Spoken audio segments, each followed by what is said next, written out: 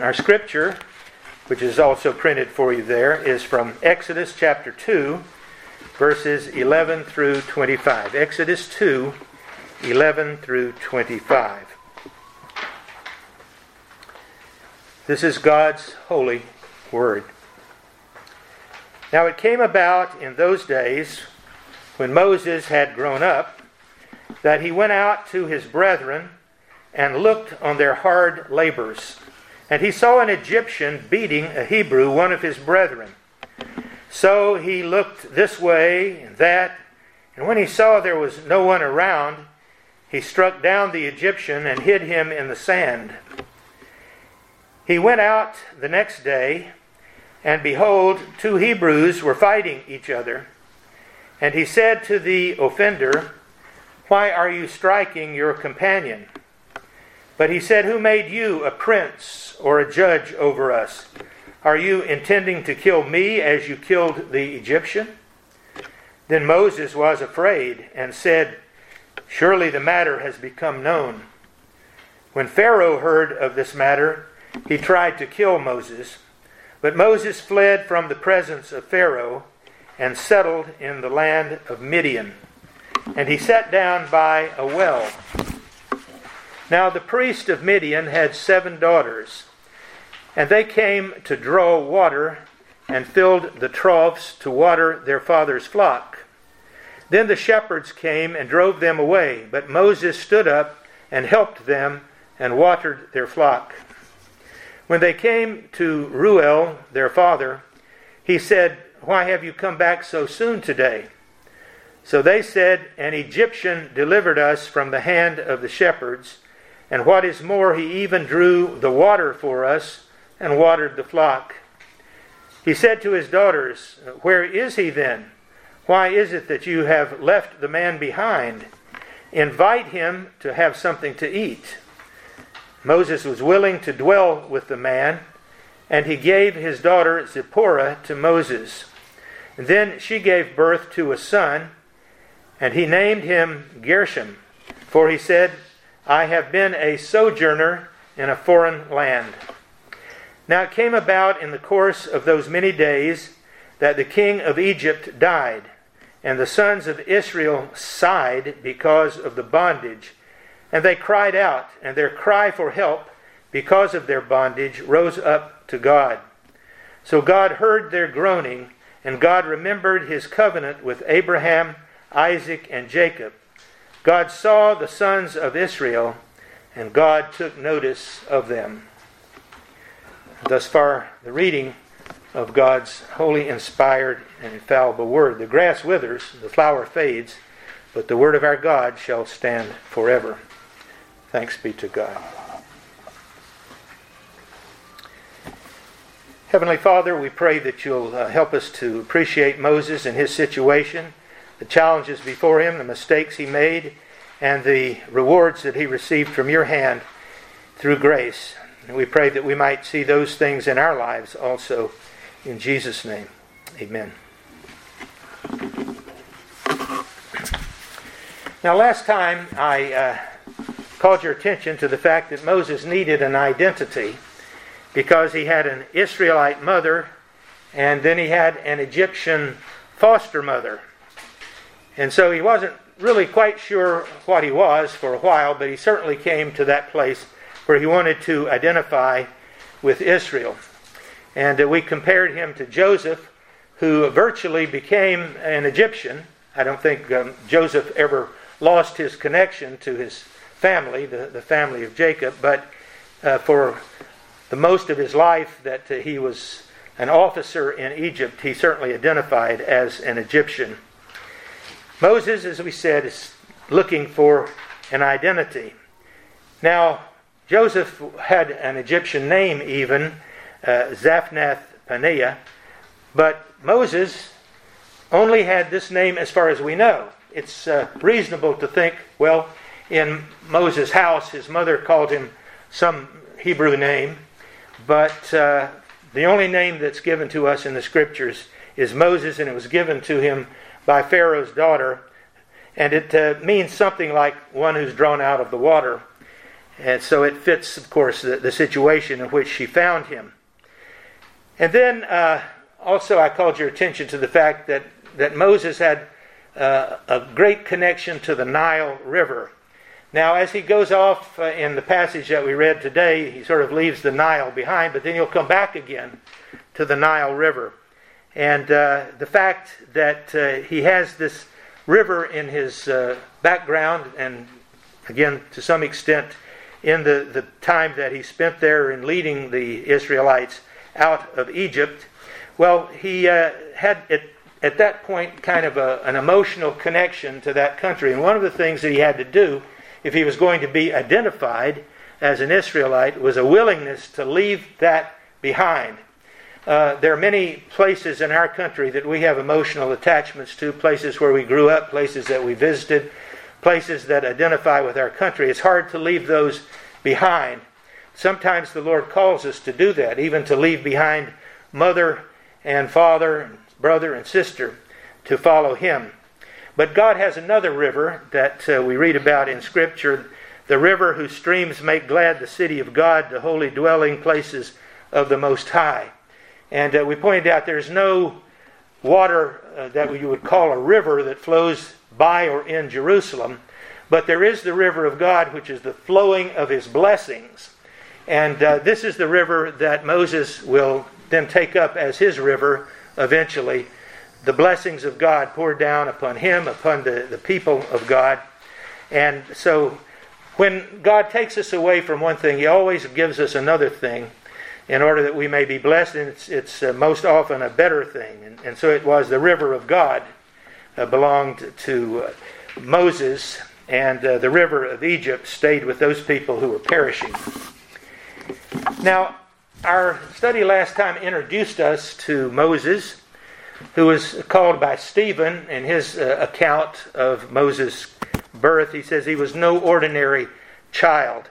We take that to mean that it wasn't just that he was handsome or he was the baby. I think everybody's baby is always the most beautiful baby that there is. But she saw something, his mother saw something, by which she understood that God was going to do something special with this child. He was not an ordinary child. Nothing wrong with being an ordinary child, but he was going to be a special person. So Pharaoh, the daughter, of course, found him hidden in the river, hidden in the basket that was floating in the river. But thanks to God and His providence, Moses' true mother was able to raise him, and we think instill in him this idea that he was a special child, not that he was better than everybody else, but that he had gifts from God, and that he would someday do something to help the Israelites who were in such sorrow and heavy bondage. That the time would come when he would be a leader of the Israelites, and that he would lead them out of their captivity.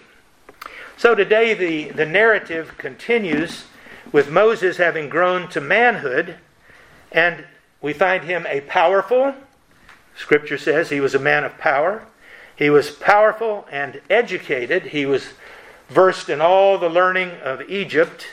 I don't know if they had universities in those days, but however these nobility people and those who had important places were educated, he received that kind of education. And yet, he was also keenly aware that eventually he would not be a part of that culture, that Egyptian culture that had become so ingrained in his life, but he would indeed have this identity that we spoke of earlier as being a part of the people of God. And the book of Hebrews tells us that he deliberately chose to suffer persecution with God's people than to have all the treasures of Egypt. Now I'd like to speak about Moses today in several categories.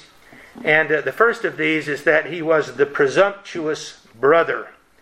I don't mean so much a brother like he was a brother to Aaron, but we read that he went out to his brethren. That is, those that he was related to, because he also was a descendant of Jacob, of Isaac, of Abraham. He was a brother in that sense. But this presumptuous brother who felt now that he could do something to save his people, he was taught a lesson in meekness. David had a son named Absalom, and Absalom thought he was special.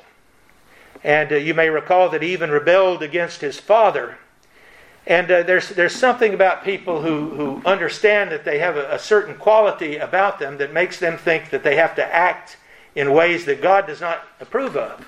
Absalom, of course, went on to rebel against David, and he ended up being killed and his rebellion coming to nothing. Well, Moses was kind of in that vein of thought.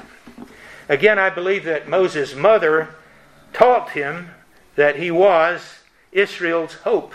Now, that's a big thing to say to a child. You know, son, you're Israel's hope. And he would have to grow into that role.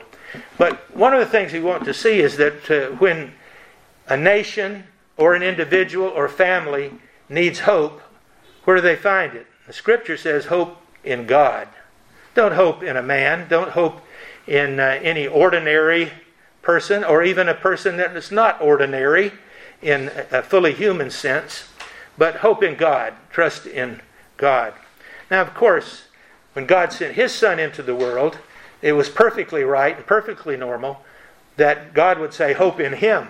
Put your trust in Him. Let Christ take what you need and fulfill it. Well, once Moses had power, he presumed, and this is where presumptuousness comes in, he presumed that it was time to save his brethren. And he went out and killed this Egyptian. So another lesson here is don't presume. I don't think that God ever said to Moses, when you grow up, go out and kill somebody. Go out even in a good cause, even to try to undo some unjust thing. Don't presume anything from the Lord. Do obey the Scriptures. Do presume that God wants you to obey the Word. But don't presume and run ahead of God and say, okay, I've been called to this work and now I'm going to do it.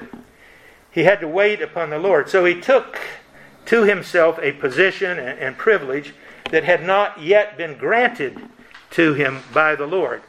Another lesson that God teaches His people, one that we all need to keep in mind. It wouldn't hurt, if you had this on a little card and glanced at it every once in a while, and that says, wait. And indeed, there is a verse in Scripture, wait thou upon the Lord. But wait. Then again, Moses was not sure in his heart about this calling to be a deliverer, a calling to go out and use his power right at this point. And how do we know that?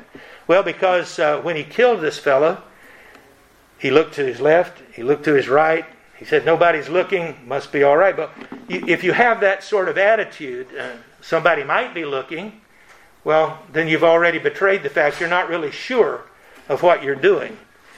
Again, don't presume, wait, and note that somebody's always looking. Now you say, well, God is always looking, and that's very important. I hope you never forget that. God is always looking. But a lot of the time, most of the time, when you think that you're getting away with something in the world, somebody's looking. You see that in these politicians where they've done something and all of a sudden somebody finds an email, somebody finds another document, something that shows that what you did was not right, and you may be in trouble. It might not be illegal, but it's embarrassing. But somebody is always looking. And whatever you do, just remember God is looking, and probably the world is looking on, even if you don't think so. And one of the often given words in the book of Proverbs is, don't say nobody will know.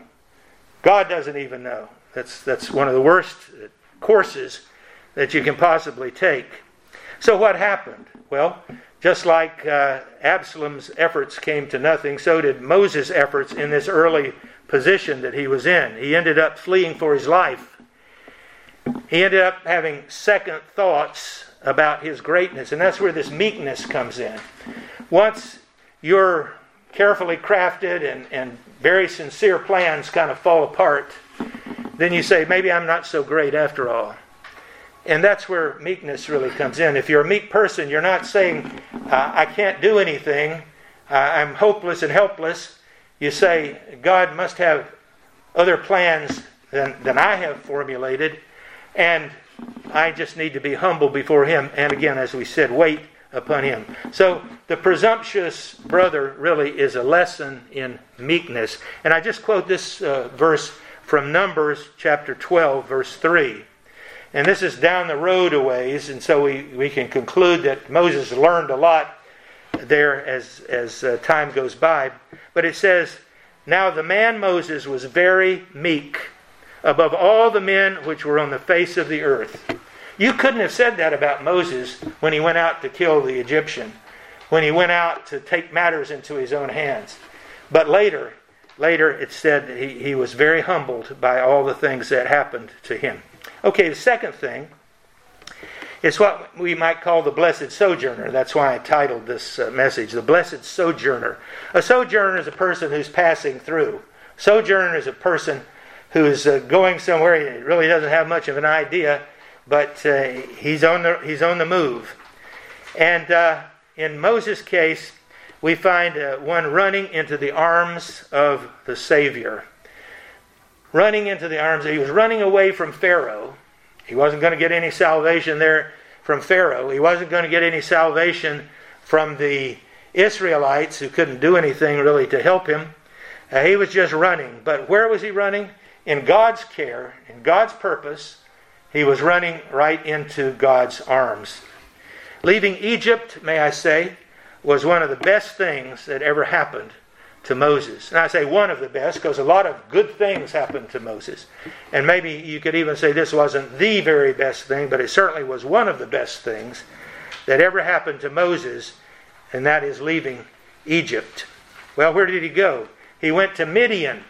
Now, I said a few minutes ago that Moses went to whatever university, quote unquote, there was in Egypt. But I want to tell you that Midian, that terrible place, that place of wilderness and not a lot of prosperity and so forth, that had a better university than Egypt did. He spent 40 years there in Midian. Most people graduate in 4 years. It took Moses 40 years to graduate from the University of Midian, which also has another name. That is the School of Hard Knocks. He, I'm sure, went through many challenging things in his life there in Midian. But all through that, God was teaching and training and preparing him for what would come a bit later. He learned to wait, as we said earlier. You got to learn to wait on the Lord. Wait 40 years and to receive whatever God provides in the meantime. Philippians 4:19 says, "But my God shall supply all your need according to His riches in glory by Christ Jesus." And God was there with His arms to receive Moses on the run and make this a blessed sojourn, because He was there to provide for everything that he needed. And from all we can tell, he had a very happy life there in Midian. Now, maybe when we get to heaven, we talk to him and he'll say, well, you don't know some of the hard places and things. But overall, I think he had an enjoyable life there. He didn't have all the treasures of Egypt, and he didn't have his close relatives, but he did have what God provided for him. And thus we have to say that this whole business of his escape from Pharaoh was orchestrated by the Lord. Today, even when a person goes on the run, no matter where he goes in the world, he's usually tracked down and brought back. And even in those days, old Pharaoh and his army and his spies and his people, they might have caught Moses easily, except that God was orchestrating where he was going to run to. And as I said, it wasn't so much he was running to Midian as he was running into the arms of his Savior, the Lord. And then he was able, even in that situation, to keep some of the good qualities that we had seen in Egypt, among them that he wanted to help people who were in trouble. And that was, I think, one of the characteristics of Moses throughout his life. And when he gets over there and he helps these girls against the other shepherds who are running them off and making their life difficult, it's just an example of the fact that he retained some of the things that God gave him that made him so attractive and so useful. But it had to be in God's plan, in God's purpose. And we can say that wherever we are as sojourners, and the Bible says we're pilgrims and strangers or sojourners in this world, that God will provide for us and He'll retain those things that He wants to improve upon and enhance, just as He did with Moses. Then thirdly, we have the son of a third family. I've got lots of thirds going on here. The son of a third family, a man of the world. Now, by man of the world, I don't mean that he was worldly, that he knew all the sly tricks. That was his ancestor Jacob's recognized quality, if you want to call it a quality. That he was a deceiver. He knew all the tricks and slyness and things like this. That's not what we mean by man of the world. We mean that he was a man who understood the world around him and therefore could adapt to it and work in it as God gave him grace to do that. So he comes to a third family. He had the family of Amram and Jochebed, the Israelites, and then the daughter of Pharaoh adopted him. So he had that Egyptian family, and now he goes to Midian, and he is in a third family. And what you just have to say is he's really been exposed to a lot of things over those years in different families, different cultures, different ways of looking at things. And God will use that. God gives that as a part of the education.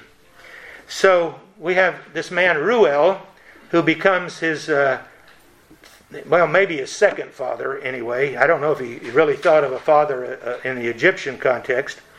But Reuel, who's also had the name Jethro, and you say, why did he have two names? Well, scholars think that Jethro is not from the Beverly Hillbillies, by the way. That Jethro is like a title, Your Excellency, or Jethro, His Highness, or something like that. Now, that doesn't mean that he was a king or anything.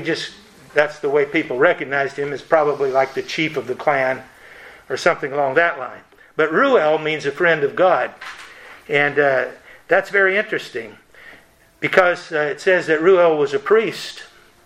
Now we might say, well, what kind of priest was he? Was he a pagan priest? Well, I honestly don't know for sure, but there were people like Melchizedek. He was not from the descendants of Abraham per se. He even dealt, of course, with Abraham. There was Job. We don't have anything saying he was a priest other than the head of his family. But there were people who knew the true God.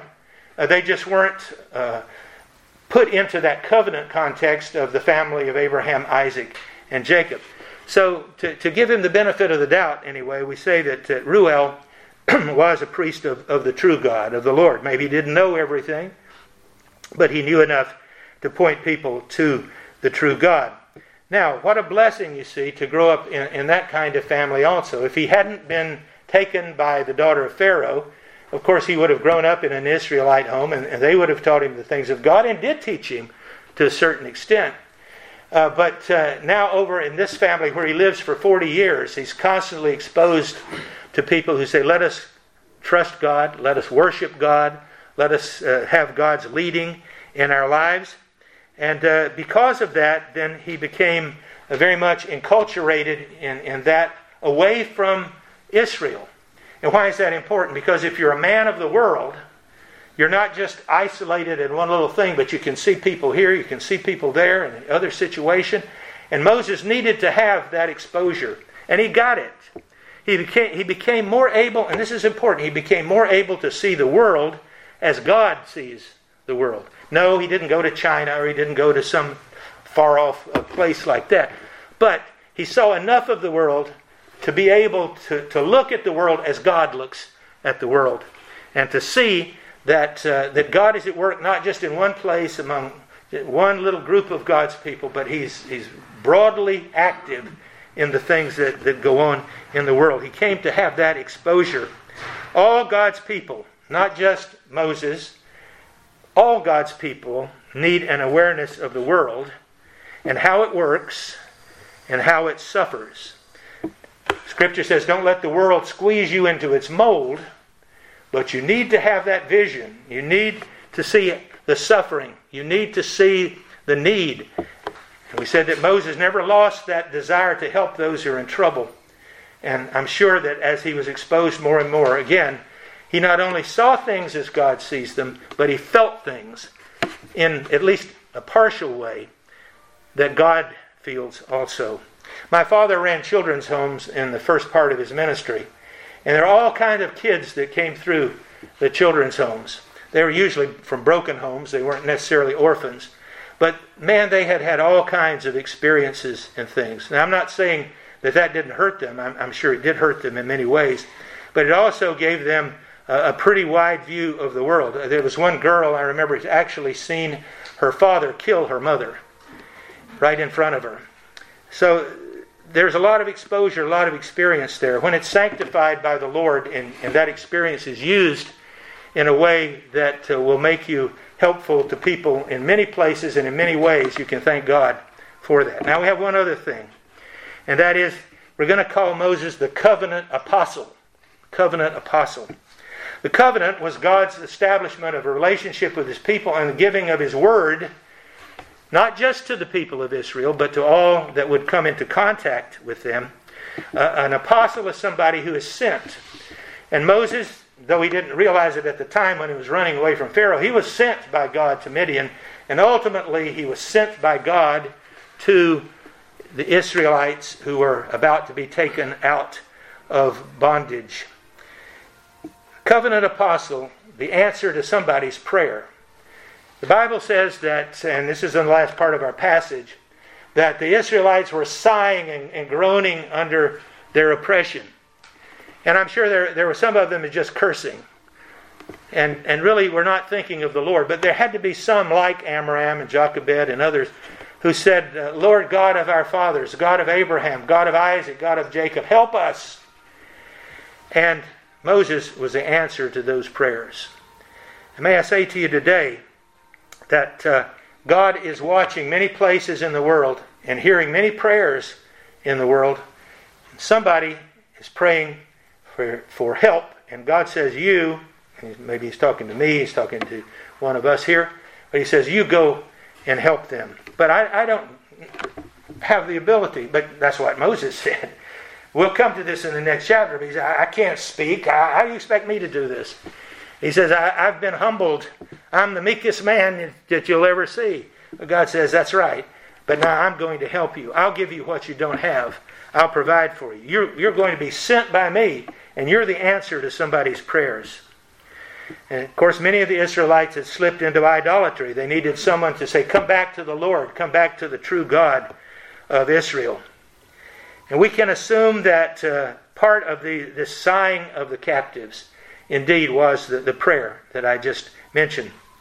But God, and this doesn't mean that he was ignorant of anything, it just says he saw the suffering. He heard the cries. And that's because God never loses his attention, never gets distracted, and never is moved from his purpose. And God was about to act in accordance with his covenant, the covenant he had made with Abraham, Isaac, and Jacob. And he says, Moses, you're in this covenant too. You chose the right identity. You didn't say, I'm going to stay an Egyptian. You said, I'm going to be one of God's people. And now, as one of God's people, go and stress this covenant love that I have for my people. And so he would send Moses to be the administrator of that covenant and the receiving of all the laws and things at Mount Sinai and the things that would come later. But he was able to do that because God sent him. He was God's apostle to the covenant people. Moses is very much like the Lord Jesus Christ in that he was a prophet, he was a priest, he was from the Levites, and though he wasn't called a king and never said, I'm the king, he acted in ways that were the ways of a ruler over Israel. Very much then points us to the Lord Jesus Christ, who is the great apostle and high priest of our faith, the Bible says. That God sent him to be our Savior. And just as Israel needed to have that person come to them at that time, we need our Savior who has come, who has brought salvation. If we trust in him, then He will lead us ultimately to the blessings, to the land, to the hope that God has set before His people. May we appreciate Moses and the things that happened to him and how they affect our lives, but also how that points us to Jesus, our Savior. Let's pray. Father, we ask that we would learn from Moses as he learned in many ways and through many situations. Help us to be a people of the world in the sense that we see and understand the suffering and difficulties of the world and see the world as God does. And help us, Lord, to be thankful that you have taken us out of our presumptionness, humbled us, made us meek, but also made us effective and useful. We thank you for that now. In Jesus' name, amen.